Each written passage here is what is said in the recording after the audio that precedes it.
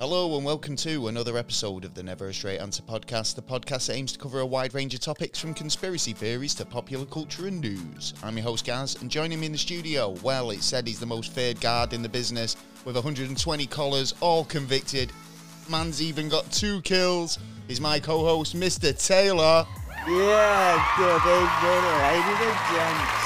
Welcome back. Welcome, one and all. For another sunny day. Oh, yeah. Another nice lady. episode of the show. Hell yeah. Hell yeah. Ah, thank you very much. Yeah, thank you good. for another twisting of melons. Oh, another yeah. mind-altering, Nice to do psychotropic episode. So welcome, whether you're a new visitor or a repeat offender. Oh, repeat. Welcome to another episode. Love We got a great episode coming Yeah. up tonight. On tonight's show, we talk to a man. Yeah, he's a very nice man. Mr. Darcy Weir. He's a brilliant filmmaker and the creator of the Secret Space series. Darcy will be joining us to talk about UFO disclosure as well as his new documentary, Secret Space UFO Fastwalkers. That's coming up in the show very, very shortly. So well worth sticking around for. Plus, this week's World Wacky events in the news, as well as NASA space UFO stories. Oh, yeah. All coming up. Indeed, yeah. Excellent stuff. So what's your week look like, Mr. Taylor? The sun has been shining. It has been a beautiful week. It really has. Lovely weather for picnics, parks, barbecues. Done any of that? Nope. I've done rubbish. a bit of washing and I've been working at night. So Do you know what? This is the thing. I mean, like I watched a video recently about things that Americans do that we don't do, and we do that they don't do. One of these comparison videos. And doing the washing, hanging the washing outside isn't something most Americans do. Am I wrong in that? I like it. I like the outdoor smell of your clothes. Beginning of Rambo, they had the washing out. There you go. First blood. Well, he'd drawn a lot of blood. I mean, he had a lot of washing to do, Wow, Mr. John true. Rambo. Do you know what I mean? There was a lot of stains. Yeah. How do you get your rotten stains out, Mr. John Rambo? Well, I used new biological biz. Yeah. Oh, yeah, biz, yeah. Anyway, so, you've just been doing your washing, have you? Washing your socks? Yeah, well, you got to give yourself a bit of a clean every now and again. Yeah, spruce yourself up for the ladies. But then just working, really, and looking at some more UFO files. There's quite a bit that I'm looking in at the minute in Russia. Well, I think tonight's episode will definitely spark off your imagination if you're interested in UFO disclosure and stuff like that, because Darcy, who will be joining us on the show pretty shortly, he's very knowledgeable. He's a really interesting guest. One of the most interesting and kind of knowledgeable guys on the topic. He knows his stuff that we've had on, to be honest. So we'll be talking to Darcy a bit later on. I went to the park a couple of times. It's been nice. Oh, right. But been busy this week. It's been a very busy week. Loads of admin stuff, working, recording. Yeah. We've had some guests this week. We've got a lot of guests coming up. Yeah, we have. Oh, yes. Oh, yeah. There's a new thing we're starting now is we're going to be sending out a newsletter.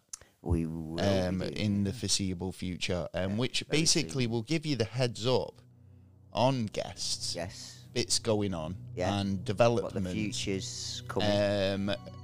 Which is, if you can sign up to that by just going over to the website, neverastraightanswer.co.uk, and if you create an account there, you'll get the newsletter. So basically, just sign up. That's all you have to do. You don't have to give any information, just your email address. And you'll get a newsletter. The new one, the first one, looks great, and that'll be getting sent out soon. So if you've signed up to the website, you'll be getting that in the email soon. Also, well, I'm not going to go into too much because it's all going to be in the newsletter. Yeah, that's true. Hooray. That is very true. We've got some cool stuff coming up over the next couple of weeks anyway, so we're definitely worth keeping an eye out. Before I move on, have you got anything else that was exciting, thrilling that's happened to you? No, not really. Why have you? Oh, no. Well, normally I've got a little question or a little thing for you. Do you know at this point? Right. That's true. But do you know what? I haven't. Oh, slipping. Not this week. Yeah. But I can say this week's episode is brought to you by our sponsor, Hive Mind Clothing. Oh, yeah. Hive Mind's a Manchester-based clothing line that has got some excellent designs using eco-friendly materials. They plant trees and even offer free postage. We love this company and recommend that you have a look at their online store. Yes. So if you're looking for some cool, unique designs, T-shirts, they've got it all there. Head over to Hive Mind Manchester.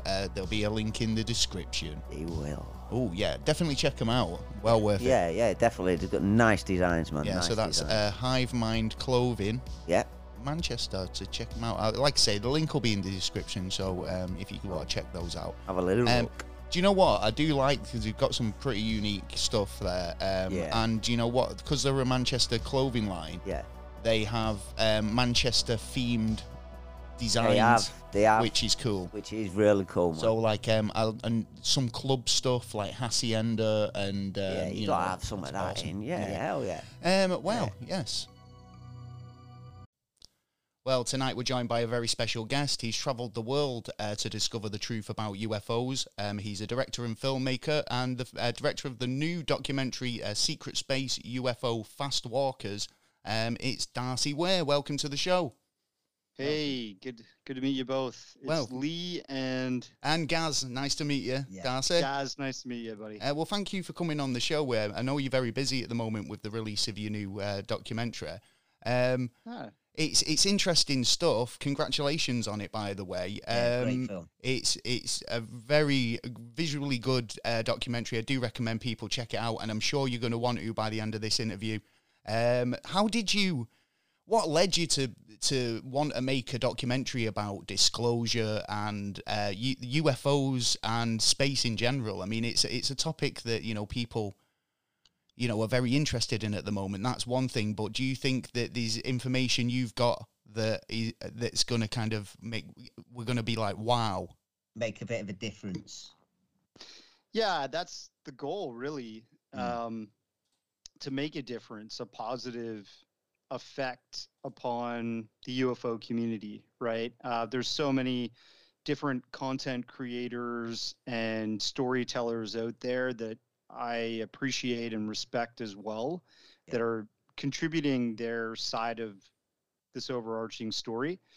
But I've been making this series of documentaries called Secret Space UFOs, and then, a different rabbit hole, if you will. All of them dealing with NASA, never a straight answer, guys, and their history on the record involving UFOs or anomalies that were recorded in space. And Fastwalkers was probably the natural next step in this series, because that terminology really only started showing up in the United States Air Force and NORAD documents in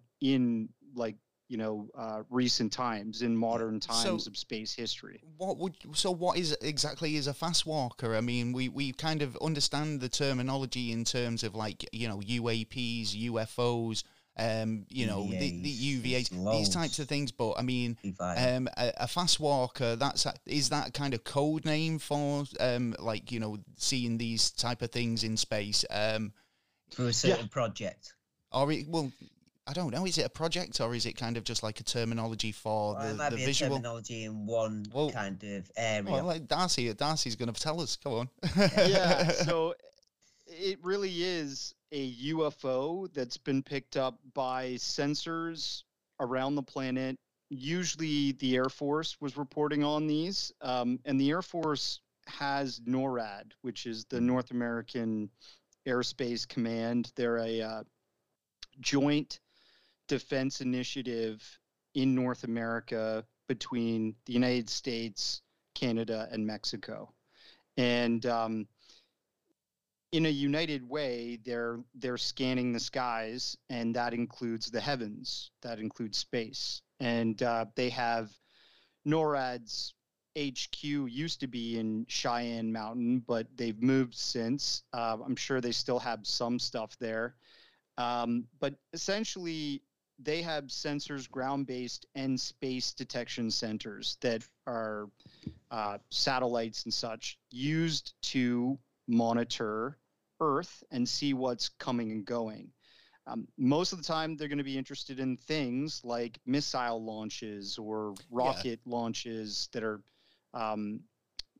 supposedly coming from. Now, I assume there'll be a lot of space debris as well out there, that like space junk and kind of meteorites, and just kind of random bits. Does NORAD kind of just scan the skies for any imposing threats or any sort of anomalies? Well, as far as I know, the NSA, their tracking satellite systems and ground-based sensors that they pull data from have a filter that they put over that data to filter out the prosaic objects. I see. Yeah, so they've got a kind of an idea of what they're used to seeing, but being able to filter that out obviously leaves non-filtered objects, which are anomalous. You know, that's the stuff they're interested in, I assume. Exactly. Like, I mean, throughout the years, we've always had computer technology to aid and assist human minds in being that true detector of an anomaly, right? They're probably looking at data and saying, okay, this is nothing, this is nothing, this is something. But, you know, with the advent of artificial intelligence, you don't even really need the human as much anymore. I'm sure those filters would be immediately siphoned for the best and truest quality of anomalies. Well, we were talking about the missile. There's the meteor defense system they've got in place now, haven't they? Where they can track and kind of track meteorites to an extent where they can find out whether they're a potential threat. I mean, do you think that's the same sort of software they're using? Because it seems like they've been ranting a bit about how great this technology recently. Just for that reason, really. But do you think that this... Because in terms of the technology, I feel like the stuff that we... And I think it's mentioned in the documentary where we were picking up kind of these anomalies on technology in the 70s, where... Mm-hmm. And nowadays, it's like we're leaps and bounds ahead of that. So why are we not getting so much more data in that way? Because that data is not to be released to the public. Oh. That's why you never get a straight answer.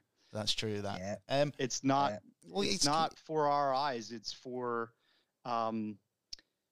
military and need to know eyes only. Do you not think with more independent agencies wanting to go to space and, you know, taking that initiative to set up, they've already started, space agencies, that for sure Japanese sooner or later this sort of disclosure's got to be sort of realized? Yeah, I think what is happening right now, especially with NASA doing their UAP media release and discussion on May 31st of this year, just coming up. They're going to do they're going to do a private media meeting and discuss what their plans are in terms of their UAP studies and what some of the things that they've found. And then they're doing a public one where people can actually tune in live through streaming and, probably radio and call. And the audience can interact with NASA and ask and upvote questions about UAP-related subject and what they're doing. So it's a pretty interesting time we live in, because theoretically UAPs were never something that was of interest to NASA for the past 5 to 6 decades, right? Yeah. But then all of a sudden, in the past 5 years, there's this fury of information coming out and interest from the public, mainstream media in UAPs, and by extension that UFOs, and they're like, we're stepping up to do something. So, I think there's a part of it is an economic reason as well, because more people in it, like there's more films, so there's going to be more taxes when more people go and see like your film. I think there's a kind of a quite an economic. So they're using reason using the knowledge some to, of it to be released. Yeah. Going into the information though, I mean, going into kind of some of the bits like the fast walker, the term fast walker. You said earlier it was a term that was being used by NORAD, and you know, it was the information that you find out for the documentary. Is this readily available information? Because you know, you find that most stuff's redacted when it comes to UFO or you know this type of field. You don't really get a straight answer. So I was amazed that there was so much information there. So I mean, like, that it provided. Exactly. You can pull a lot of the documents from Freedom of Information Act requests that John Greenwald did, who runs the Black Vault, which is like just gonna say, that runs a UFO information repository from all the different things that the military possibly has and has released over the years. CIA, intelligence and military agencies, what he specializes in. And so a lot of that documentation that's included in the documentary actually comes from his efforts to get this information.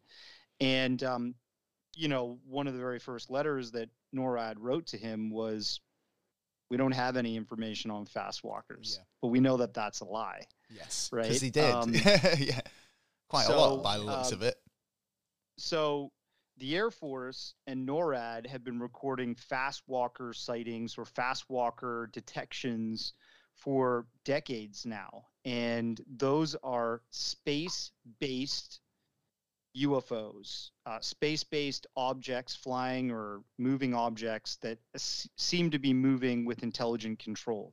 Because a slow walker, by their definition in their manuals and such, are things like known objects, like a satellite. A slow walker will gradually glide through the night sky. These known things are just human satellites most of the time, right? But a fast walker is something that ping pongs around Earth, above Earth orbit, and also enters the atmosphere and sometimes interacts with our militaries and such. And so in the documentary, I'm covering these fast walker incidents, and then I go into all of these STS missions, the space shuttle missions that were used to arm and build the International Space Station, to deploy satellite systems into orbit for the different military and research agencies around the world, as well as make observations from space, all these astronauts going up with the equipment and helping install it. So this is interesting. And the going into space, and you've got these kind of all these astronauts over the years who have gone and spent time in space. Like, they've got to have kind of been observing some sort of absolutely. There was one in particular from Skylab that's brought up. Al Bean. Yeah, that was 1973. So that's post Apollo missions, and the Apollo missions, the Apollo manned missions, were full of UFO and unidentified sightings. Absolutely. Do you think that's because jam-packed? Because they were interested that we were now taking those steps ourselves? I that think we so. were suddenly coming out of the the atmosphere out into space, and it was something worth seeing. I think they're probably used to it now, and they just kind of treat us as like a nothing sissy here. I think some of the stuff that's out there in space, especially on the moon, some of the stuff I've covered in other documentaries revolving around the moon landings and what astronauts are seeing on the way there or on the moon, it kind of makes me think that there's something that's automated that's been running in our galaxy, in our solar system for, Do you think the moon's a base? I think the moon is in a perfect place to run a dynamic, evolving Earth system that has thriving life like us. So almost like a I server, think it's like the data for life on Earth potentially housed, obviously you have your network servers, don't you, which kind of house that information. I don't know. Maybe potentially. It would explain one theory that I've had for quite a while about how they know. When you look at a UFO, it's like it already knows you're looking at it and it goes and darts off or does whatever it's displayed. It automatically knows, but having it's place like an like automated the moon, response. yeah, it's like having the moon could project that even more, that they know every single movement that we make. Well, it's funny because the guys in that Skylab in 1973, they were saying that they were being followed by this object. It was almost leading them. Like 2 to 3 miles away. Yeah. Which is not that far. So, for them to be able to kind of, and I've heard this from a lot of different sort of pilots and, astronauts alike, that they feel that there is sort of this awareness of like they're being watched, or they're aware that they're watching. And like you've just said there about, that would explain why there isn't so much great footage of UFOs in unidentified objects, but because they're kind of maybe affecting your camera gear or whatever. I mean, I cannot believe that that's why we get blackouts on the ISS, though, and probably way before as when Skylab was set up. Skylab was the first space station. Yeah, exactly. So and then ISS is like this mega space station, and they actually have plans to build a new space station at this point. It is supposed to be built further past the ISS, and it's going to be where's my information on this? It's called the Lunar Orbiting Platform Gateway, and it'll serve as a waypoint for future missions to the moon and beyond. The space station will help humanity extend its footprint out into deep space and enable a variety of scientific and commercial activities on and around the moon. So that's going to grow. That's going to be the ISS might be dwarfed by this. Yeah, it kind of reminds me of what is it, Valerian, Planet of 1,000 Cities or City? Yeah, and that scene at the very beginning with the space station, and it keeps growing because more. First of all, it's nations, but then it's new civilizations, and having that gateway. It's like the United Nations of space. Exactly. It's almost, God, we're one step away from Star Trek, really. Do we deserve to be at that point when it comes? Well, maybe. Because I think we should be at least. Do you really think we're emotionally intelligent enough as a species to even comprehend it just yet? We think of a lot of things that are totally wrong. I mean, when we do have these blackouts and stuff, I mean, do you think, obviously, these astronauts, cosmonauts, all these space adventurers, they're all kind of sworn to secrecy about what they see. What do you think? Do you think that they want to kind of give more disclosure? Because I know, obviously, Buzz Aldrin, he does drop an occasional cryptic clue. Or do you think that's something he's doing to kind of just stir the pot? No, I think because he knows. I think a lot of astronauts know. I mean, even I'd during have to go all of them. Really? I'd have to say all of them. Yeah. To be honest, I'd say a lot of them. Yeah. I think that there's, first of all, some kind of agreement that astronauts must safeguard information from the public because they are connected to intelligence and defense agencies. They need to keep certain details from going public because it could disturb the well-being of the public. So, one of my first documentaries, for example, Secret Space UFOs in the beginning, we talk about Executive Order 10501, and we talk about the joint research group report that was published through NASA and what is that freaking and it like third party think tank, it'll come to me. But it was basically a study of what should we do as a best practice when we go into space and we find out more details about ourselves. Yeah. And about the nature of the universe. And two things that they say should be safeguarded from the public as a result of that study are the implications that we're not alone. So if they ever do face-to-face meetings with extraterrestrials, this is literally in their NASA sort of mission statement, if you like. Yeah. Sort of. It says like that should not be given to the public. And another thing they say is if we find out that there are other civilizations that once existed in our solar system that were advanced but are no longer here, as if they almost already know that there might be relic technology or relic civilization findings, or information, or some sort of like, you know, historical items, or even historical records. Stands for Earth as well. The people who found things that are like 3 million years old and should have never been like that. Yeah. But then there will be technology that they'd be finding. In that respect, you are right, Taylor, because I mean there is history that's been covered up just on our planet. Never mind what other implications, other planets' implications could have on our civilization. So I mean, the idea that they do have their reasons for hiding this stuff. But do you not think we're just getting to the point now where we're too kind of open-minded? We're a bit more woke to it. I was saying to you about 20 years ago, Taylor, you'd be, you know, you said you believed in aliens and you'd be seen as a bit of a kook.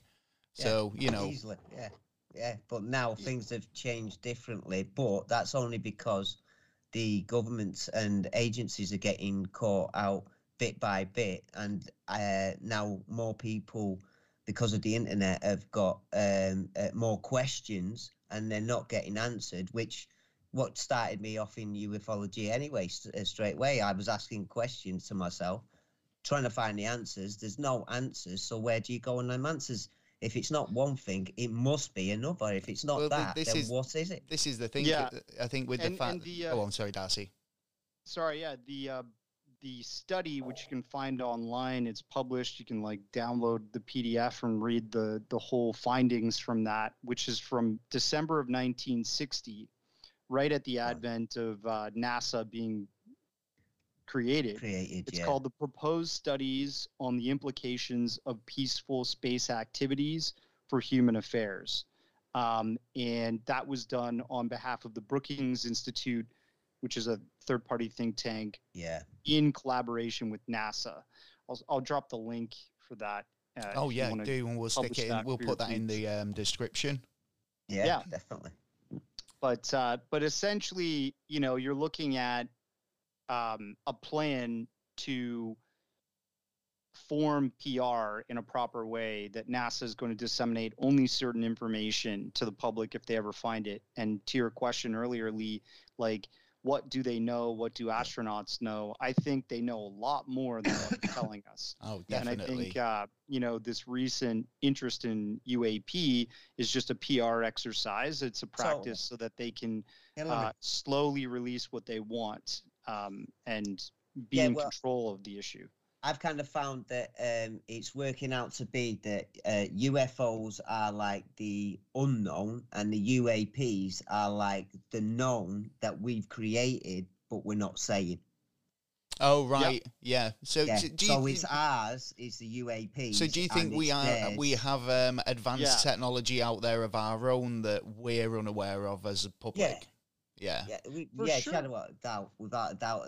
There's even a theory now that the Phoenix Lights is a stealth-like bomber that's got invisible like cloaking under it and around it, but it's kind of like a balloon. It's not. So it wouldn't need that much power to move it. It's crazy that we've been seeing a lot of balloons in the news, haven't we, recently as well? But I mean, they're always weather balloons. It's always a weather balloon. That would have been a big balloon. And even, you know, I asked that question. I just dropped the link in the chat there. But I asked that somebody who really studied that Phoenix Lights incident is James Fox.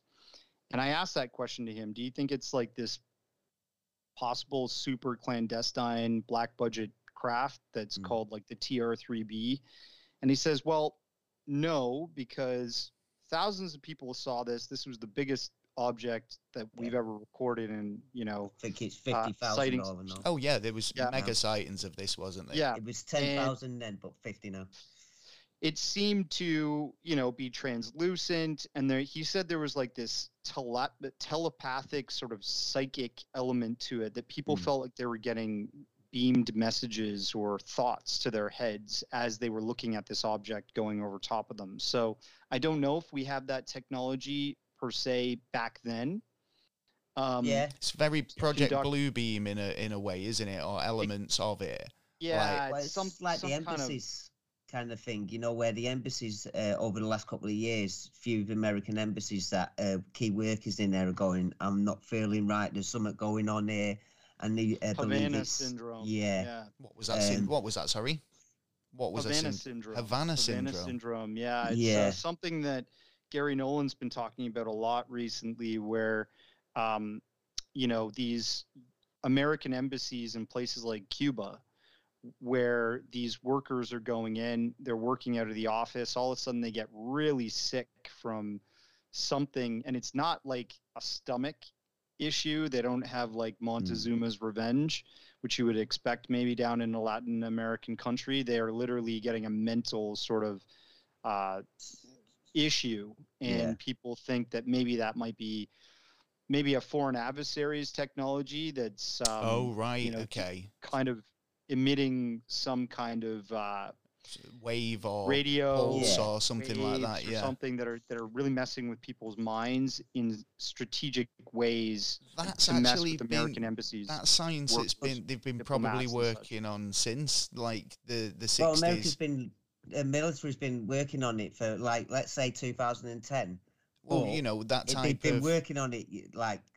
But it doesn't make sense. It doesn't make sense that they would do this to their own diplomats. It makes sense that CIA are notorious for trying things out on their own. That's true. That's true. Even now, I wouldn't put it past a government trying radical experiments out on their own people. I mean, literally, there's quite a lot of governments over the course of history that have done it. Under secret. Rather secret, of course. Well, they're never going to go and tell you. I do agree. Like there was the Tuskegee experiment where they tested on this poor African American community. They were injecting, I think it was like syphilis into them, and pretending that it was like a vaccine or some kind of treatment, and people were dying and becoming like insane from the sickness. Spread like wildfire. Yeah, but so I know that the United States has conducted these experiments on their own. I just don't know if Havana syndrome is one of those situations or if it's a foreign adversary that even has that type of technology that they can test out on. Technically Cuba is still a communist country, right? That's right.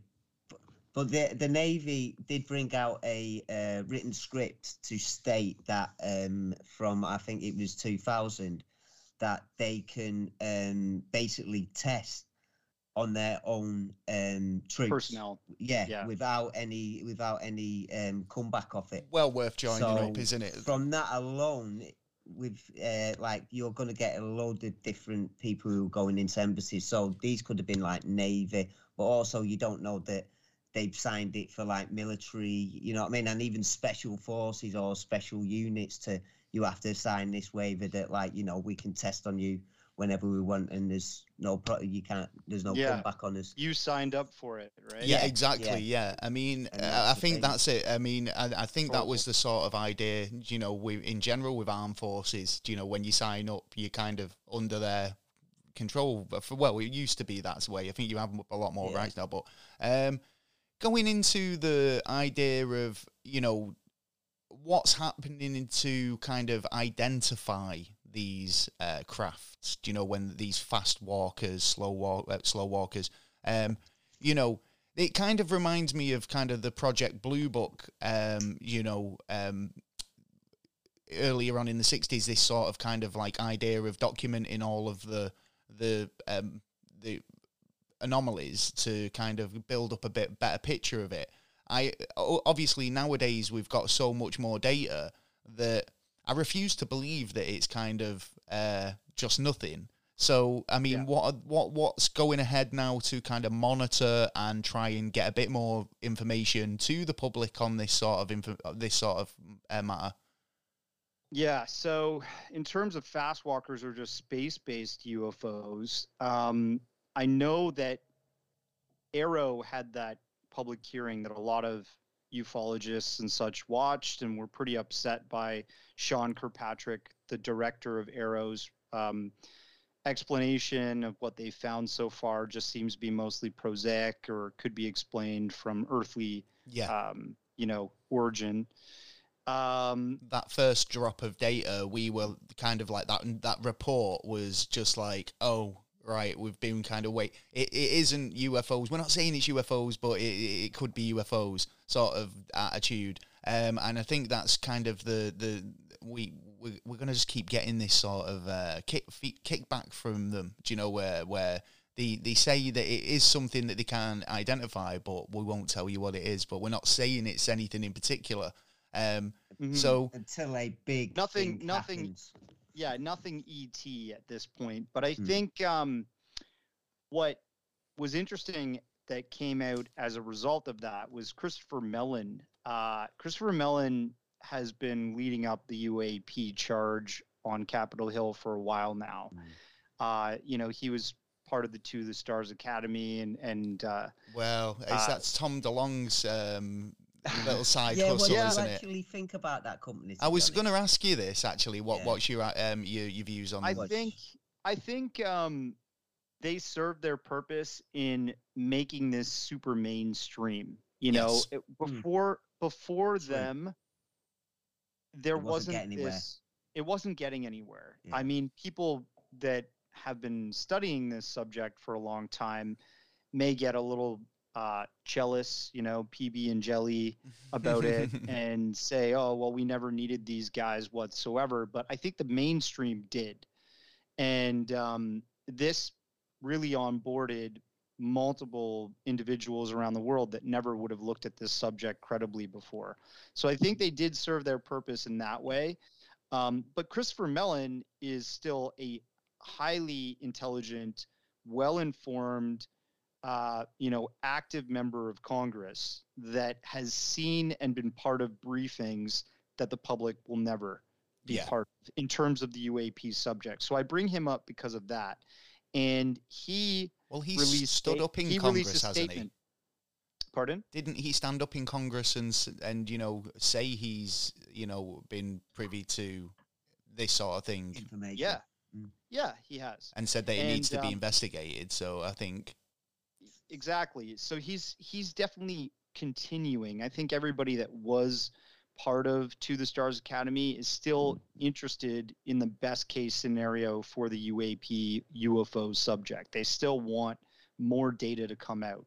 So when people, kind of go crazy about them in general, the money situation and stuff, I totally understand that. But I think we still have to look at the bigger picture here. This is still being a subject that's being pushed along, and I'd like to see it go somewhere rather than be not treated with any credibility. No, I understand. Right? I get that. And it's almost like it doesn't really matter how the information gets out there as long as it does. And, as long as people are, getting the right time as well. Doing things to kind of, generate awareness that these things are happening around us. Yeah. I think because you're also going to get more and more people that are from intelligence or possibly military backgrounds that might want to step up now that there's this Whistleblower Protection Act that's been enabled legally in the United States, at least, to allow service members and intelligence members to report to Arrow. So this was never set up before, where, you know, these reports were kind of kept within compartmentalized groups within intelligence and military, and they never really were allowed to interact outside of that. Now they can go to Arrow and be protected, so that they can't, you know, get scrutiny for their testimony, or they won't be essentially sued or fired from their job and labeled a UFO kook or something, right? So there's good things that are coming out of this. But anyways, Christopher Mellon, after that Arrow's congressional hearing, the recent one, he came out and said, we have satellites, we have detection systems that have super high resolution video and imagery of these UAP entering Earth's atmosphere and interacting with the planet. That says a lot to me. That means, you know, if you look at my documentary that's covering a history of DSP satellites and different space missions where we've detected these UAP over the decades, and these are all really old cases, some of them now. Some of them are more recent, you know, even up till 2017. We're now talking about somebody who's actually been privy to that information, that's seen these photos, possibly been part of briefings that the public's not privy to. And he knows that there's a treasure trove of this type of data being picked up by satellites that dwarf the DSP, the Defense Support Program satellite systems that were picking up these, detecting these fast walkers and UAP throughout decades. So I think that's exciting. I think yes, that definitely, if we start to see more of that stuff come forward, it's really going to blow the lid off of this subject. So, like you've just explained there, we've been seeing these type of this sort of activity for decades now, ever since we've kind of first started to look into, or even kind of leave the planet. The idea that we, you know, there's information out there that we're definitely not privy to.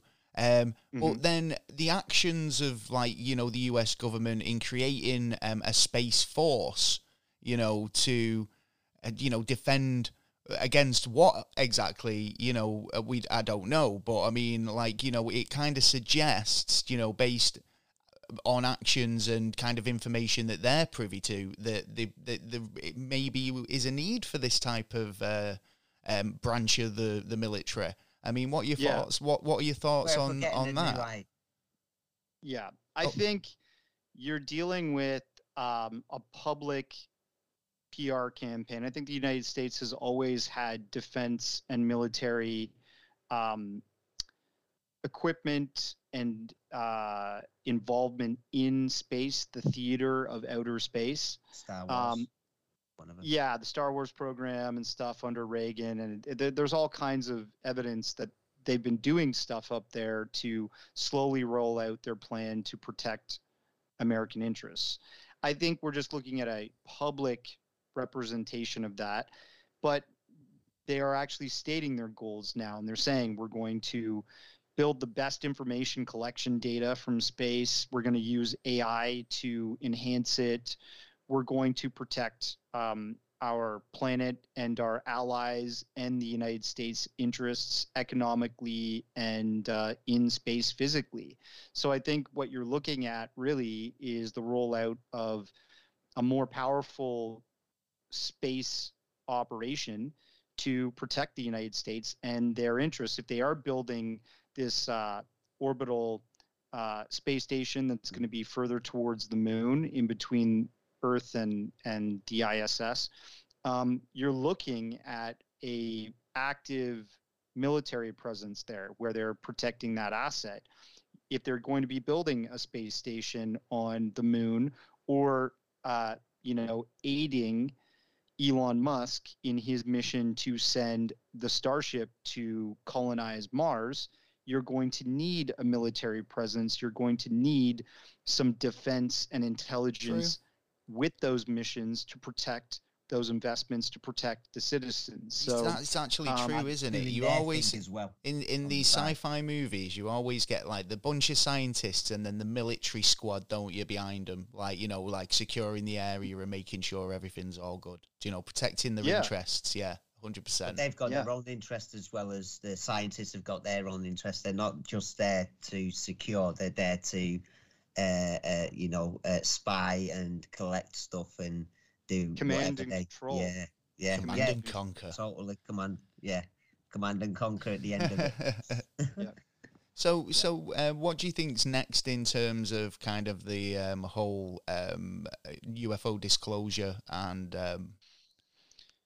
Yeah, I mean, I think it's anybody's best guess at this point. But I was just tweeting today about NASA published their schedule for this upcoming event where they're going to go public and talk about all this UAP related stuff, right? And if you look at what they have on their schedule, they've got a morning pretty jam-packed with stuff, call to order, panelist introductions, and overview remarks from 10:30 to 10:40. That's a quick one. Then next up is NASA science perspective. Then next up is chair's perspective. Then next up is ARROW, all domain anomaly resolution office presentation. Then they have the FAA presentation, adjourned for lunch. Then at 12:45 to 1:45 p.m., they have the UAP-ist panelist presentations and discussions. They start by framing the issue of UAP. Then they go into NASA's role in UAP studies.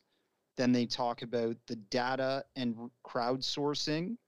I'm interested to see if they're going to look at data from the past, because if you look at my documentaries, there's plenty of data from the past. There definitely is. And I mean, the interesting thing is, though, I mean, there is still going to be a level of secrecy to certain documents, and obviously as time passes they're going to say, oh yeah, well, you can release this doesn't really affect anything, but it kind of does give a bit of information. It's not kind of the whole picture. Do you think that is good enough? Do you think that they've got this they're still keeping some of this classified even now, even though it's old data? When I went on a interview panel with a guy who has a YouTube channel called UFO Man. This guy named Tim, he was kind enough to have me on. I was, very adamant about speaking to Avi Loeb. I've been trying to speak to Avi Loeb for the past 5 years, but his secretary or his wall would not let me through. I guess we know that we have these problems. We're trying to get guests and stuff and interviews, and it's so difficult into that.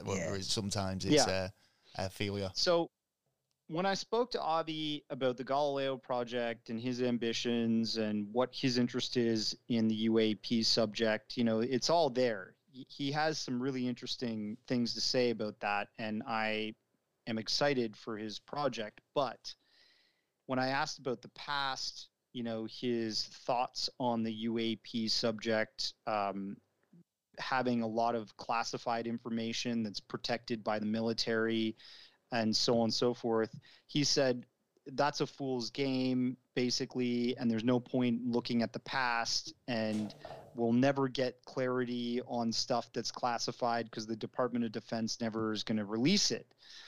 And I find that aggravating, because it kind of discounts what so many people have been focusing on in the past in terms of credible events. He even discounted the Tic Tac UFO and said that that's easy to create an anomaly like that in a FLIR camera and stuff. And I was like, but wait a minute, you have multiple pilots that witnessed this.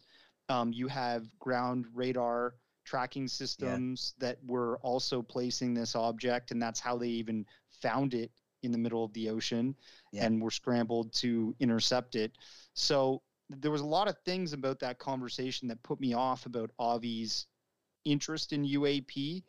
And if you think about his connection to Sean Kirkpatrick, he literally published a paper with the director of ARROW recently about UAP that was the first scientific journal to be accepted and published within the academic community about UAP. And it echoes a lot of these sentiments.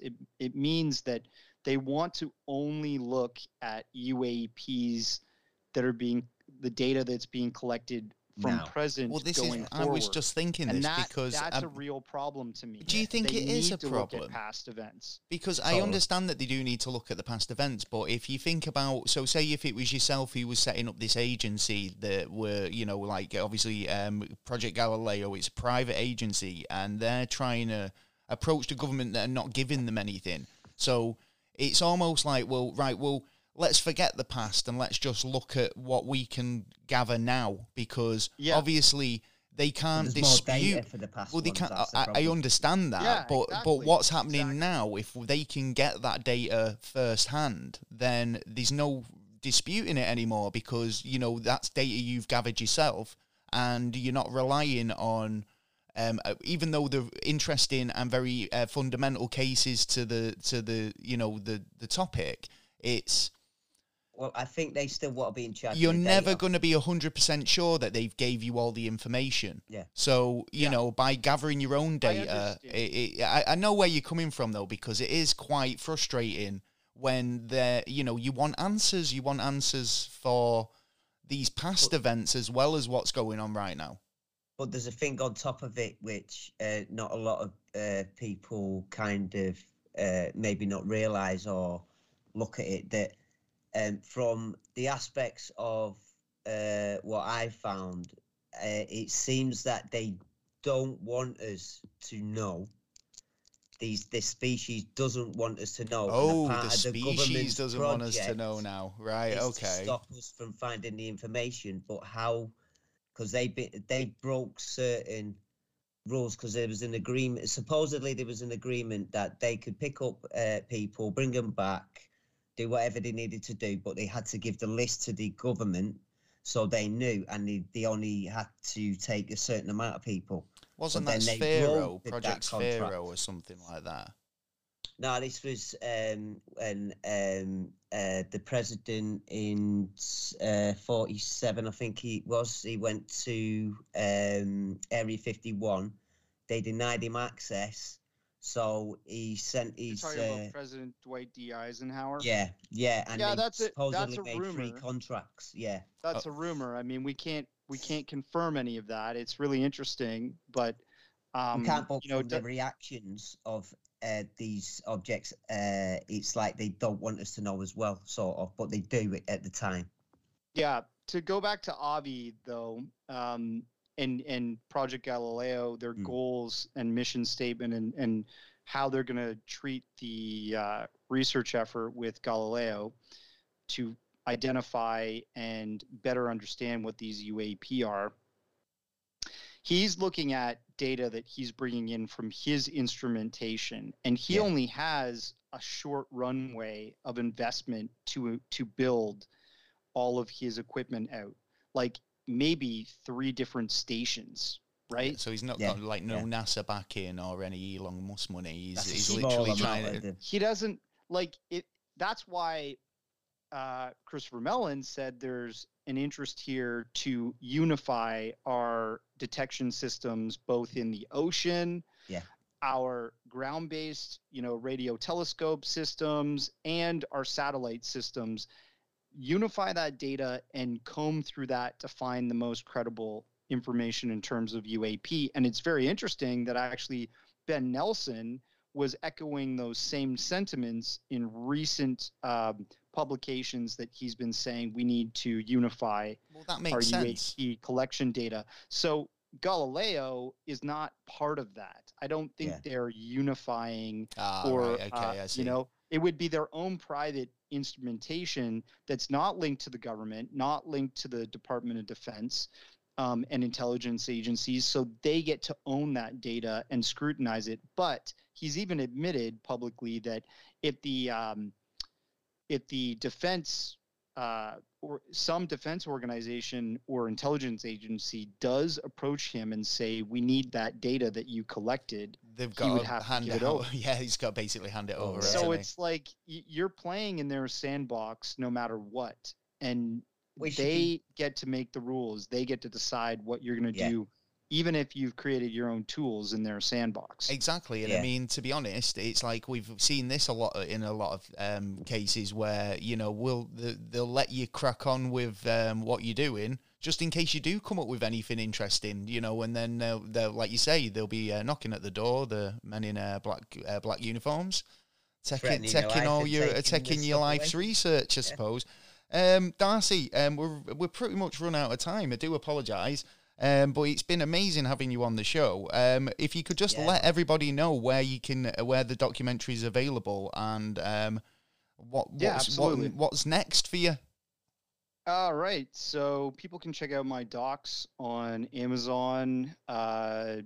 In the UK, probably iTunes or Apple TV would be a good location as well. Vimeo, but you know, if they want to follow me on social media, my name's Occult Journeys on Twitter.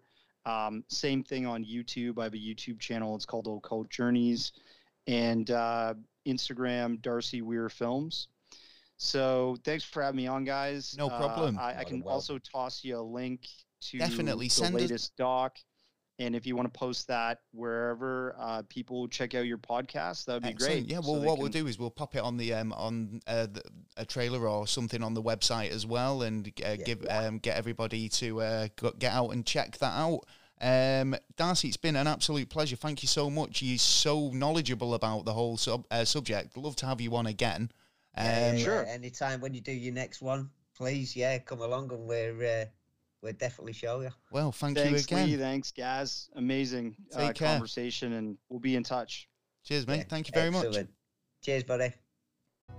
Well, I've got to say big thanks to Darcy for joining us on the show. If you've not checked it out, go over to Amazon and check out Secret Space UFO Fastwalkers and the Secret Space series, because, I mean, I've not seen it. I've seen this Fastwalkers documentary, and it was great. Yeah, but now I'm really intrigued to see the rest of them. Have a look at the others. I'm sure they're available on Amazon. Check them out. I'm going to be checking them out. Come and have a conversation with us. Awesome stuff. Well, I feel like I've got a bit of a frog in the throat. You have, tonight. It'll go away. It will. So we've got some news. Was there anything you wanted to add about the Darcy and the whole? I just thought it was really good documentary on like the footage and the way he did it as well. Well, it was the information. I mean, obviously, like he was saying there about the information from the Black Vault.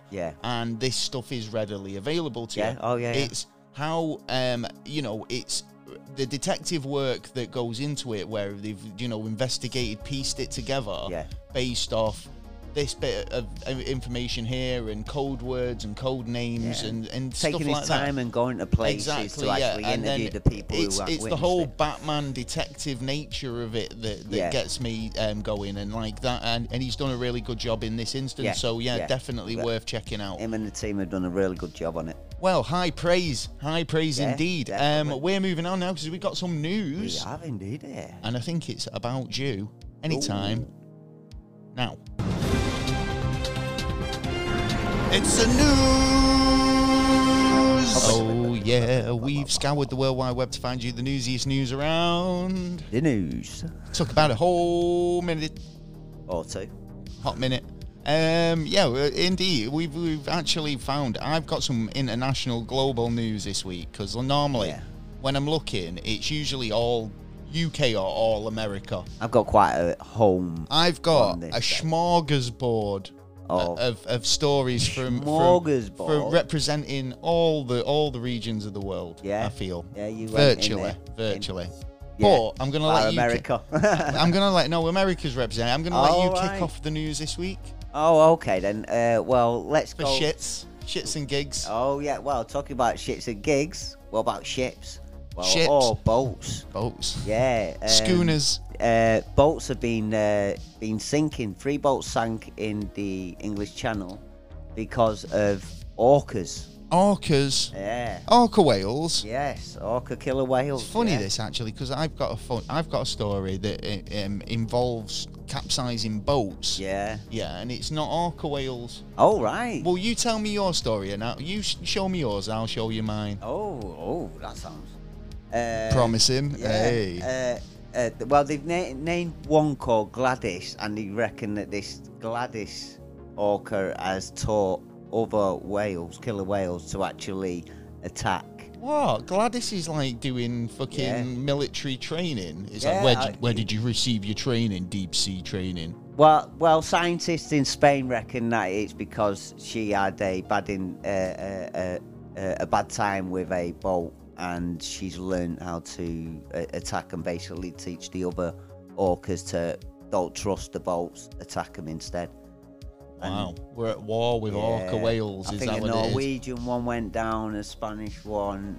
So they're not prejudiced then? No. They're just any boat. But they're also just damaging the bottom, so they can't actually, the boats can't actually steer or anything like that. And bloody hell, Gladys. Yeah, the proper at it. There was one actually filmed training its youngster to attack the boat. Seriously? By the side. Yeah.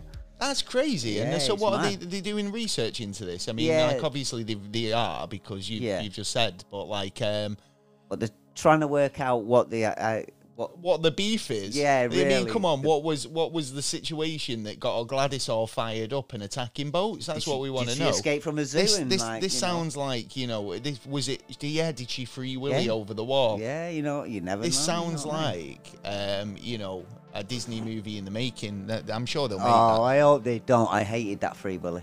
It was on all the fucking time, and it was like, yeah, all right, I got the point the first time. I don't need to see it again and again and again. It was just. What? Well, you see, you didn't watch Free Willy 2 then? No. All right. Or well, free. going back to capsizing boats. Yeah. Yeah. This is a boat that that capsized in Malawi. Yeah. Right. Where 23 passengers have gone missing. Oh, yeah. Shit. It's believed to have been a hippo, not an orca. Not an orca. This was a hippo Yeah. that capsized a boat, passenger boat, carrying at least 30 villagers across the Shire River in Malawi. Yeah. The police spokesman said that they reckon it was a hippo that did it. Oh. 23 people are still missing. Oh no! And unfortunately, they have had like fatalities. They found some infants. But I mean, what is it? Is nature fighting back? Well, they're attacking boats now. Well, yeah. Well, nature should always fight back for its own survival, because it is getting destroyed in certain areas. I mean, not all of it, but in certain areas, and which will take the wildlife. And don't forget, some of it would be instinctive anyway.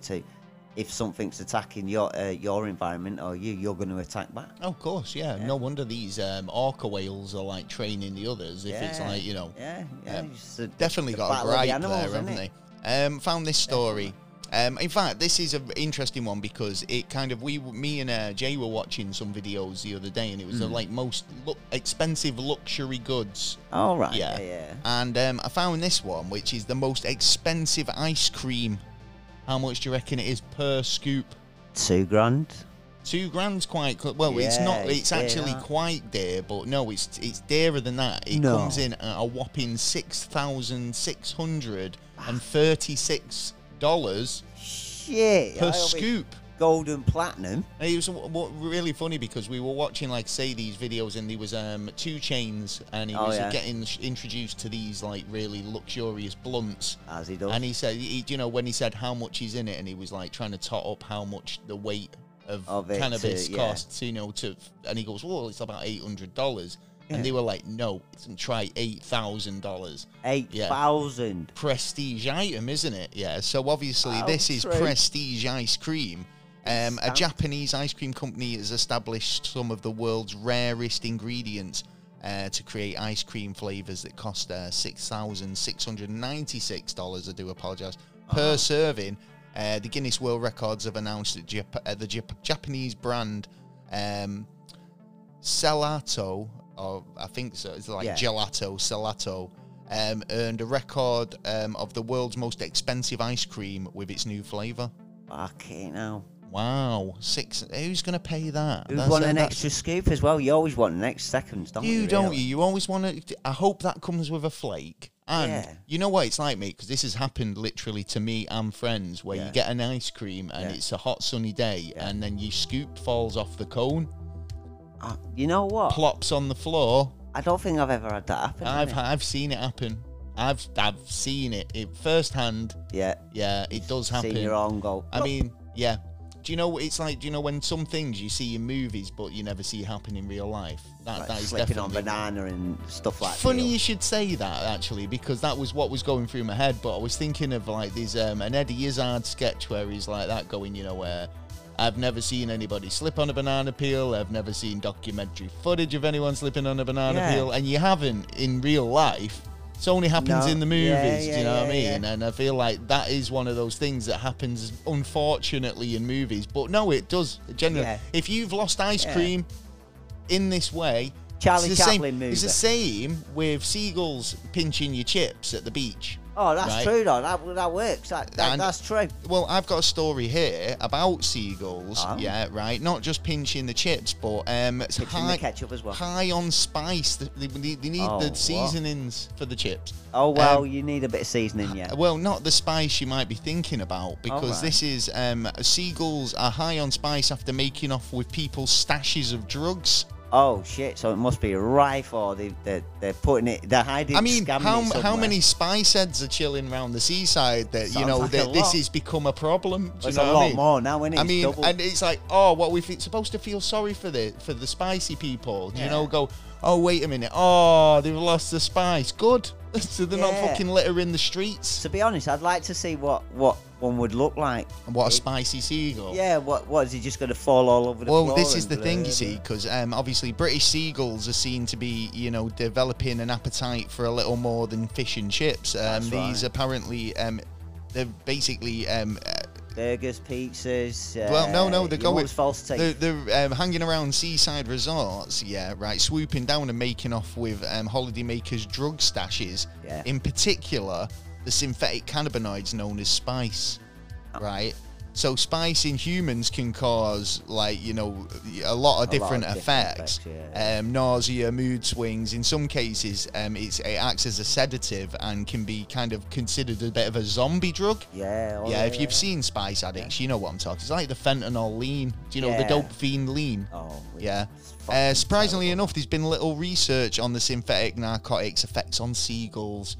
Maybe they could do a study. I bet they could get it published. Yeah, I bet they could down. 100%. Some university body doing nothing. But they're basically swooping down, and then because I've opened my stash and just they've nicked the stash of drugs, and then apparently it's been reported this has been happening in Hastings, East Sussex, Margate, Kent, and other cities including London, Leeds, Manchester, and Liverpool. Oh shit! And not only that, the drug dealers are the ones who are complaining. It just makes me think, wow, there's a lot of spice heads. All over the show. Ripe, and if seagulls are nicking it, well, they're doing a public service, in my opinion. Hey, that's true. Yeah, that's true. Well done.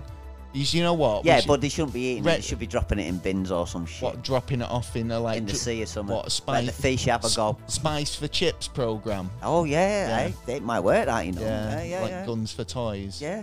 But, all right, maybe. It's something to pitch to the police. Let's train them seagulls. They've already done it. They've already trained. They don't need training. But they're nicking the stuff and then sniffing it. What is this with fucking militarized animals tonight? Stealing and stuff. Anything else you want to talk about, newsy wise? Yes. MPs in our parliament are a bit afraid at the minute over the WHO's possibly be able to have the power to put lockdowns and passports and all that in a treaty that we're about to sign next year. I'll tell you why. right? Because no fucker will want to do it. Nobody. Yeah. But if the treaty's signed, wait a minute. Hands up, everybody who wants another lockdown. No, I don't think that's going to happen. Yeah, right. I think that's going to be like something extreme for just the public to go. Do you know what? yeah, all right. I'll have another lockdown, please. It's just not feasible now. We're just going to go whatever. Nah, I want to go out. When you've got the leaders of the country, I mean, Boris Johnson. You can't even lead. Boris Johnson's fresh allegations now based on diaries. I've got a story on him as well. So he diaries and fucking personal documents of Boris Johnson's have leaked, right? Where it basically incriminates him even further, with more instances of breaking the rules, right? So how can we have, honestly, you know, people in charge doing this sort of thing, and then the public expect to just bend over and take whatever punishment. Because they've been doing it for so long, and we have taken it. We've seen it too many times now. It's so much that, like, if they were to basically say, "Come on, guys, we need you to have a lockdown," I think we'd have a revolt. Honestly, and that's not. I'm not trying to instigate anything. Happen. I'm just saying that's probably what would happen. Do you know what I mean? Yeah. Because I'll be walking outside. I won't give a shit. I'll be like, come on, the guys in charge can't even follow this shit. So you think I'm going to pay attention? I don't think so. You're hypocrites. So no, we wouldn't. And I don't think even if the WHO had that power, what are they going to do? Well, but the thing is, it's not just here. It's all the countries that signed up to 194 countries will be signing this new charter, and they will have like if there's COVID in this area, they'd lock down the whole area basically. Well, a bit like China. Basically. It doesn't work. And not only that, 5% of our budget. Why do you think China's still got it in a bad way?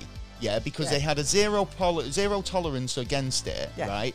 And instead of like just dealing with it to an extent like we did, I mean, we pussyfooted around it, but eventually got herd immunity anyway, right? Yeah. With help from I don't care, whatever, right? But like, China had a zero to COVID policy, right? Yeah. Which meant people were still more susceptible and immune to the worst risks, when these sort of things start up, then whole fucking blocks of buildings are getting put in quarantine. Oh yeah, it's not the best or even the most sensible way of dealing with the problem, and that adopting those methods as the WHO is a really silly move, and I don't believe that that's what actually going to happen. Totally. Well, they've already thrown out the first draft of the contract, which you can see it online. This is the thing as well, because a lot of the time it's hardly worth reporting on some of this stuff, because it's like they put it in so many different ways. Well, no, it's like when I think there was a story a while ago that we covered where it was like they put something on by mistake on a website, and then when oh shit, they got a backlash and they took it down. But just because it went on the website, people went, "Oh shit, this is happening." Yeah, and that is true. You know, it's kind of like to be true if it's on jumping that website, jumping into conclusions before it happens. Maybe. Anyway, I've got a story about a man here who was trying to break into Daytona Beach home whilst fleeing from ghosts. Ghosts? I ain't afraid of no ghosts. Yeah, Andrew George, 38, faces charges of burglary after he broke into a Daytona Beach property, claiming that he was fleeing from ghosts. What, so he running the house going, I'm running away from ghosts, help me, whatever, or was he going in there nice and quiet? He was shooting up the place by all accounts. Police said they were called to a shooting at a beach property, which was later revealed to have been an intended burglary. Upon arrival, the police found a man, 38, Andrew George, laying on his back, covered in blood and crying out in pain, saying that obviously he'd been shot. He was saying they were going to get me with some ectoplasm. No, I don't know what he was saying. Basically, while speaking to the pair, who were obviously the couple who owned the house, they found that they'd gotten into the room nearby. They'd heard the bathroom window opening and basically found out that there was somebody trying to break into their room. Yeah, I think they were in obviously it was, I don't know, must have been a low-level property. Yeah. But yeah, tried to break in. So yeah, where's this Anyway, ghost? Where's the ghost bit? That's the bit I want to know about. Yeah. So What was it? Napoleon? I don't know. George been pounding on the door, and the woman who was armed, with a kitchen knife, good girl, threatened to kill George if he managed to break through. Yeah. So obviously he was proper like trying to get in, but according to George later, he told the police that he'd left the hotel and begun fleeing because he believed there was a ghost chasing him, and wanted to harm him. Fucking, he hadn't had his meds. I think he should have took his chances with the ghost rather than nearly getting himself killed by a kitchen knife by a real person. Yeah, do you know what I mean? True. That's true. But she must have defended. If he was full of blood, she must have defended herself a few times off him. I don't know where the blood. If the blood was there pre-burglary attempt or. Had he caused something else beforehand? I don't know. Or maybe did he walk into the wall or some shit like that? Fell down the stairs. Fell down the stairs. Yeah, we know what the bloke did. Yeah, okay, whatever. He just fell down the stairs, officer. Yeah. Trying to break into my house. We ain't getting into my yard. So, anything else you want us to discuss? Second part of that story of when I was saying about Boris Johnson. Oh, right, yeah, sorry. Well, Boris Johnson and the ministers they look like they might be getting sued by us basically because in 48 hours the COVID inquiry is supposed to let out all the information, all the secret information and information between Boris Johnson and the ministers are supposed to be coming out, but the government is declining on letting them go. For what? Why not? For the through the COVID crisis. Well, there was the inquiry on it has just been done. Now they've got 48 hours to actually hand over all the information. We knew they were all fucking using it to their advantage, and it's just proving it. And it's like if this does that and gets the people who were fucking taking advantage of a shitty situation, then I'm all for it. So hopefully that yields some positive stuff. Hopefully the info's going to come through, and if it doesn't, at the minute they're looking at a lawsuit at the minute with him now. Yeah, fair enough. Did you hear about this one? A German surgeon. Right, yeah, this is crazy, right? Yeah, so I don't know, mate. This is one of these situations, right? So let's put this into a bit of context, right? Yeah. Right. In a what would you do situation sort of thing, right? So you're on a plane, right? Yeah. Okay. The pilot or the co-pilot passes away suddenly, and the pilot gets on the intercom and goes, "I need an hand to land this plane." Yeah. Okay. And he calls you up. You confidently say, "I'll help you," and you run up. No problem, man. No problem. Yeah. And you help land the plane. Yeah. Would you consider yourself consider that man a hero? No. Why not?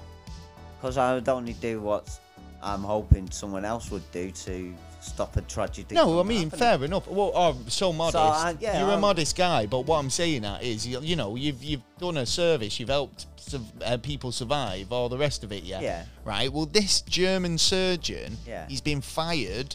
What? Right? After getting a hospital cleaner to assist him. Oh. Right? He was assisting in an amputation. Well. Right? Yeah. Assisting in an amputation, but maybe he needed an extra pair of hands and there was no one else about, and he just went, you'll do, hold this. Yeah, this guy might have died. Yeah. Yeah, well, then... did he deserve being sacked? I don't know. Well, a hospital chief executive says so. Surgeons basically been wrongly decided to go ahead with a routine procedure.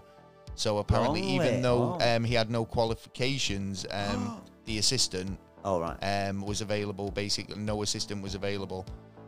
So basically, when the patient had a local anaesthetic, he became restless, and the doctor asked a nearby cleaner to hold the man's leg while he basically used surgical implements to remove it. So holding him down, is that really helping him? Well, it's assisting him, isn't it? Yeah, but I mean, it's like, act.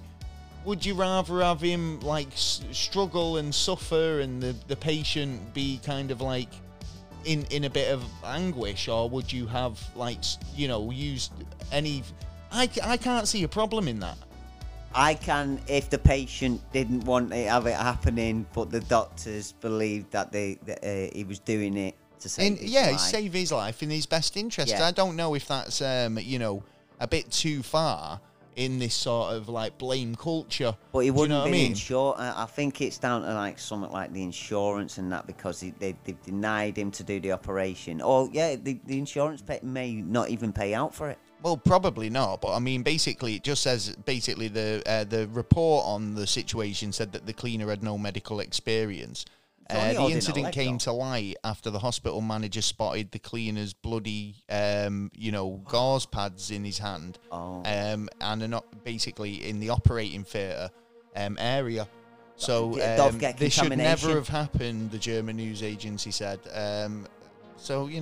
Contamination from the cleaner, because don't forget, he'd be at the dirtiest spots. It's like, where have you just been? I've just come from cleaning the toilets, right? Quick, grab this leg. Maybe. It could be infection thing. So then the hospital would be, the hospital won't be sued. He would be sued. I don't know. It's one of them. And, we've seen enough zombie apocalypse movies to know that, I've seen legs amputated in grottier environments and they've survived. But it's harder now. True, that is sci-fi. But I don't know. I'm really torn with that one, because I mean, in terms of like life and death situations, it all comes down to the patient. I think if the patient wanted it done, and the hospital refused, and the doctor said he would, fair enough. I don't know. What do you guys think at home? It's a bit of a tricky conundrum. That would you sue the hospital and let the doctor be sacked because he let a cleaner help with the surgery? Well, maybe. Yeah, I mean, I wouldn't like surgery anyway for the best of times, but at the end of the day. No. Well, Europe. Go for it. Yeah, Europe. The ESA, which is the European Space Agency, have announced to Mind.com and India Today that we have first contact from Mars. Shut up. No. Is this not even NASA news? Are you not saving this? I thought you would have. This would have been in NASA news. This is just news. This is just news, yeah. Because so go on. I'm on the cusp of. Who's contacting us? No. Well, supposedly they're ex-Mars test gas orbiter, the TGO, for SETI, actually got a code through there, and at the minute they're trying to decode it, but they're going to all the places around the world. And they're all trying to find out what this message is that has been sent to this orbiter that's come back to us, and it's I'm kind of like, is it true or isn't it? Kind of. Well, you kind of sound a bit kind of like loosey goosey with the facts, but I've not heard anything about this. Yeah. But interestingly. I was recently, we've covered the WOW signal. We have, yes, we have. Now, the WOW signal. Wow. Some people believe that it could be like a black hole or a star or something just sending a one signal, because it never repeated. Yeah. So chances of it being an actual signal from another race, pretty high. Then it comes down to distances and stuff like that. In terms of like what this piece of equipment picks up. Yeah, it's out in space. Exactly, so it could just be a bit of background radiation or a signal that we've sent out that's bounced back. Do you know what I mean? It could be a number of things. Yeah. So I wouldn't get too excited just yet. No. But the agency has that sounds interesting, stated that's right. It sort of makes me think of Roswell, when the papers first come out and went, right, yeah, we got craft, mate. Yeah, okay. And then the next day it was like, weather balloon. We haven't got craft. Yeah, it was a weather balloon. Yeah, we made a mistake. Sorry about that. But we'll tell you the truth when it happens again and again. Yeah, all right then. You know what I mean? So it kind of makes me think that, because it does come to the question of when this happens, not if, but when this happens, what is going to be our response back?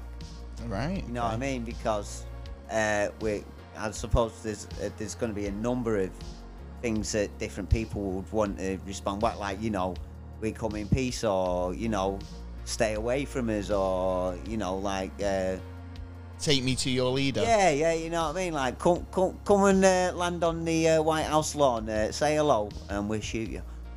Well, you know what I mean? Or we'll be nice to you and get you some cake.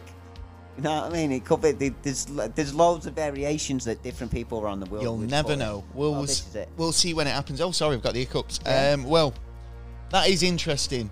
We'll keep an eye on that one, definitely. Yeah, I'm definitely. I was looking for space news earlier, and I didn't see that. But I do have this story though. Oh, what you got? This is a California man who walked into a regional bank. Yeah. He wasn't expecting to be leaving a hero. Oh, another one. Heroes, mate, all over the show. Michael Armus, Senior, was at a bank in the West checking to check in a check. Yeah. To deposit a check. On Monday, when the police say the 42-year-old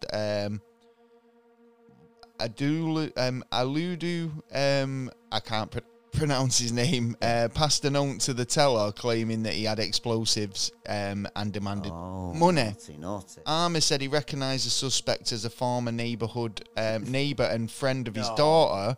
Yeah, immediately knew he needed to step in. So he approached the robber. Yeah. And give him a hug. What? He give him a hug. Yeah, right. Went over and went, listen, you don't have to do this. I got some money. Stopped him and give him a hug, and he foiled a bank robbery. Yeah. With a hug. Oh, yeah, so Michael Armour, Senior, absolute legend. There's actual CCTV footage of him. Yeah, right. Yeah. So he said he just approached him, asked him, said, what's wrong? You don't have to, do it. He said that there's nothing in town like jobs, nothing in town for him. And he just wanted to go to prison. Yeah, this young lad. Right. Obviously, the 69-year-old said he tried to comfort the suspect and suggested that he go outside and meet, ultimately he surrendered, ended up giving him a hug. Yeah. He took him outside and gave the man the hug right there on the spot. And he just said he just started crying, which I thought, obviously people are desperate. Man. Yeah. It is desperate. And obviously this guy didn't want to do it, but at the end of the day, you make your choices. But at the end of the day, this guy's gone up and been an absolute hero. So well done. And he didn't follow through. He didn't turn around and get a bit outrageous or anything. He actually. Well, I suppose he was softly, easily down when he really. You could still get in trouble for that, though. Oh yeah. But less trouble than he would have if he actually carried on with it and then hurt people and stuff like that and take the money and then scarper. Yeah, unlike these two, found this story about these guys who been stealing Galapagos turtles. Yeah. Not only that, rare books and comics. They've been stealing them from locations across Florida. And a couple was arrested by police department. They've been selling some items on eBay, and some other valuables, keepsakes and whatnot, including the rare reptiles. Okay, yeah. So they were basically taken into custody. Detectives searched the home with a warrant and found that they had selection.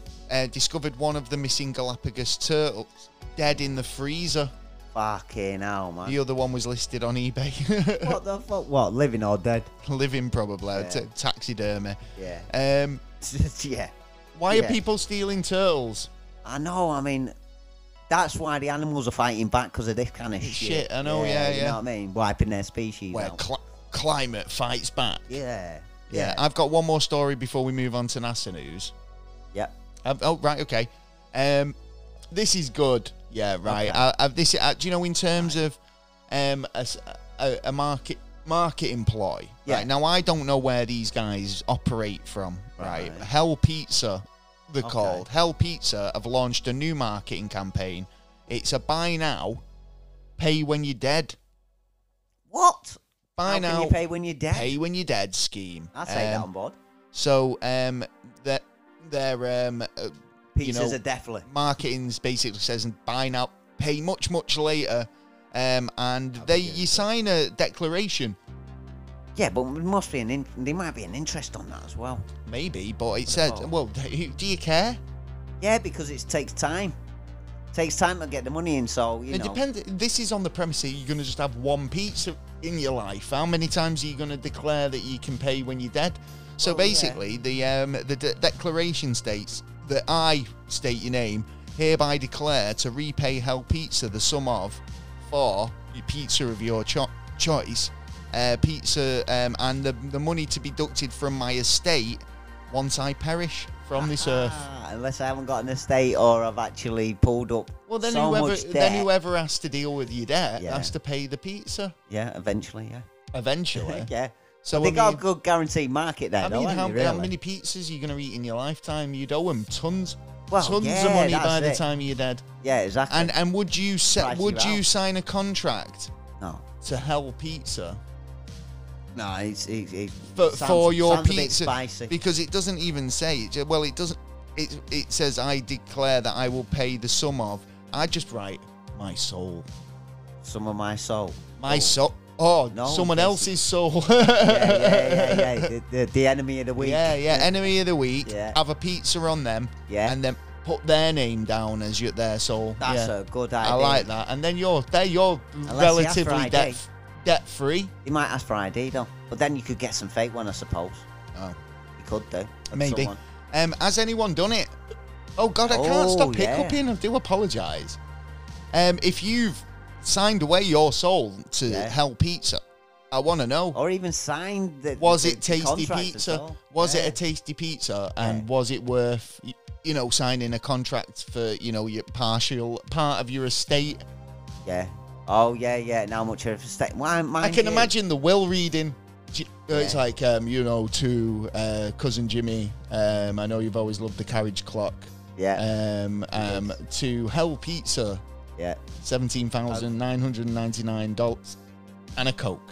And a Coke, yeah. Don't forget the Coke. Don't forget the Coke. So NASA. Some high bills there. NASA news. We got some of that. Go for it.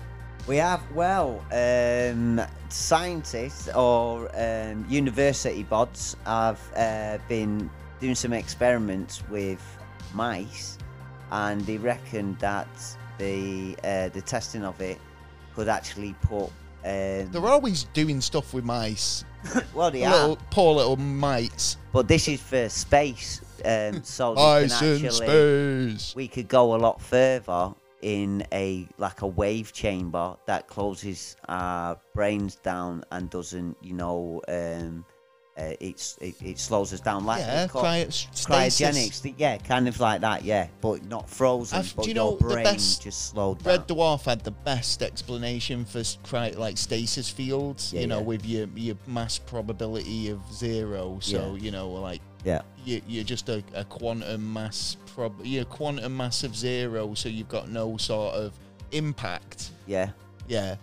Oh God, there's a big. There's another one. Anyway, So I think that's obviously that's good for the future. No, because it's logical. Yeah. So it's like in sci-fi, right? Yeah. And you'd think, well, if this was real, how would I get around that problem? Yeah. Yeah. And although the things that are in sci-fi aren't necessarily real. The idea behind them, and that, the idea behind them's logical. Definitely, so definitely. They're more likely to become physical in the future, because that's actually probably the best way of doing it. Do you know what I mean? And it took the imagination of a creative to come up with the idea, but then the mind of an engineer to bring it to life. Do you know what I mean? But it's remarkable how it's gone from ice to freezing you, and having ice crystals breaking up your skin and shit like that, to just using sound waves, and the sound waves seem to be the experiments up to now seems to be working, that you can put something under for a long period of time with no damage when they come back out of it. Right. There you So go. for long travel, even just to go to Mars, that would that's. I think that would be one of the experiments they're going to end up doing on the early stages. Sending a guy to Mars on the off chance. Yeah, instead of being Send Matt Damon. Well, what are you going to do for like with a bag of potatoes? Don't know, 100 and something days, 190 days, or whatever long it will take you to get there. It's it's one of them that you need. Just get a really good audio book. Well, yeah, a long one. Fucking really hell, long. That You would could be do a all the really Harry long Potters. One. Oh, anyway, you won't even in the moon by then. Stargazers have spotted UFOs. Oh, good. Guess where? Florida. Over Stoke-on-Trent. Oh, mint. Good. Yeah. It's the sun's out now, so people getting out there, and hopefully we're going to see a lot more, because year upon year we're getting more and more sightings. Well, Emily, who's a stargazer, has tweeted that she spotted what she believes to be a UFO in the skies above Stoke-on-Trent. The 24-year-old was on the top of a multi-story car park when she noticed a mysterious light and did a double take. She was alone when she first noticed a UFO around 10 p.m. on Sunday night, and said at the first thought she thought that it was, she'd get a picture before it's gone. Yeah. But she said that she was just going to look up at the stars and she saw it. She took quite a long, looked at it for quite a long time. Yeah. Felt that it was mysterious. Personally, she thought that it was an unidentified flying object. Probably was. Yeah. Well, if she didn't identify it, it is. But she said it wasn't moving, but she found it to be an odd shape, quite long, sounds like a cigar-shaped object. It does to me as well. Excellent stuff. I think we've got ourselves a UFO. Maybe indeed. The Pentagon releases... Oh, do apologise. My hiccups. This is Pepsi Cherry Coke. Oh, I see. Other Cokes are available. They are. Boy, give me the hiccups, something rotten. I like a Cherry Coke, actually. I love a Cherry Coke. Yeah. I love Dr. Pepper, but I know that's not Cherry Coke. But what is Dr. Pepper? Well, that is the question. I know it's misunderstood, but... It is. Very misunderstood. The Pentagon has attempted to explain a triangle-shaped UFO. Which has been released over one of the biggest marine bases in California. Oh, interesting. Basically, so baffling footage was released earlier in the week by the investigative filmmaker Jeremy Corbell. Oh, Corbell, yes. Yeah, so, yes. Have you seen it? I'll try and find it and put it on Instagram. I recognise the or name. Twitter. Yeah. Anything you've seen? I've seen something about how they're going to start now using lasers to send space probes into space instead of using, like they used to use the protons and that that come from the sun, the energy from the sun, to actually hit on like a skirt that moves it along and pushes it and faster and faster and faster.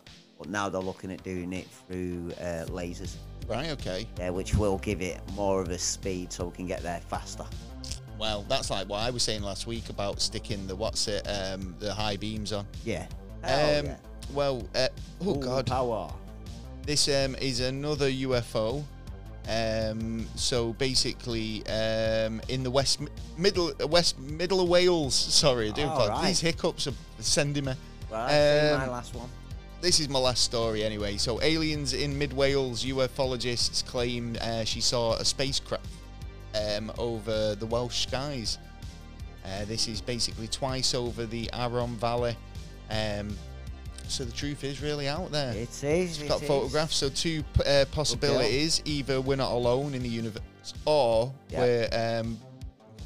are. Do you know what I mean? No, we're definitely not alone. But when you think about it that way, we're rather. Yeah. They are quite both terrifying possibilities. Yeah, We're either alone or we're not. And something has to start from somewhere. We may be the start of the universe. Well, there's actually been a lot of different stuff going on in this area of Wales, including sheep mutilations, mysterious lights in the sky, and strange shapes in the horizon. Evidence that some later point to be more likely UFOs. Yeah, a lot of weird shit going on. crazy good stuff. catching it, though. We need more catching. Not far from us, that though. Really, No, I mean, it's about not. an hour drive. Maybe we should Yeah. check out the area one day and see what's going on. That sounds like an idea to me. Well, if you like that, let us know. Yeah. I think that's pretty much it. Have you got any news left? No, that's it, mate. Yeah, Wow. that's it. I'm gonna have to stop Plenty talking out because there. I'm just gonna hiccup all the way through. You well, are. yeah. So we'll be back next week We will. with another exciting episode. Thank you, Darcy, for joining us again on the show. Cheers, buddy. If you've not, don't forget to check out the documentary. Yeah, please do. Is it Secret Space UFOs Fastwalkers, available the on one. Amazon? I'll put links in the description to everything. There's a trailer on the website, so make sure you can go and check that out at neverastraightanswer.co.uk. Yeah. We're available on all social media, Instagram and Twitter, Everywhere. Facebook. So join the groups, join the pages, Say hello. get involved in the community, Yeah. and come and have a chat. It's all good. Come in, have a cup of If you'd coffee. like to appear as a guest on the show, if you find you've got an interesting take on life, Yeah. or Or you a know you've got story a of story of some description, Yeah. come and just send us an email. Let's Yeah, see what yeah, you've yeah. got to say. Yeah. Yeah, if you'd like to support the show, there's many ways. Go over to the website, click the support tab, and you will find lots of ways to help support the show, including Patreon, buy us a coffee, and PayPal. Oh, yeah. Yeah, that's pretty. Oh, you can buy T-shirts as well. You can. and other Caps stuff. and yeah. Bits and pieces, mugs and whatnot. Right. Anything Well, you look for. we'll be back for another episode next week. Yeah. Oh God, stop hiccuping. Subscribe on YouTube. Yes, yeah. You know, Please do, yeah. Pet a Have cat. little look. pay something forward. Yeah, don't forget to subscribe, though. Eat anytime cheese. you watch. Eat cheese before bedtime, Yeah, you know what I do, and it doesn't scare me. and don't let the bed bugs bite. I've been Gaz. They scare me. And I've been Taylor. Peace. Out.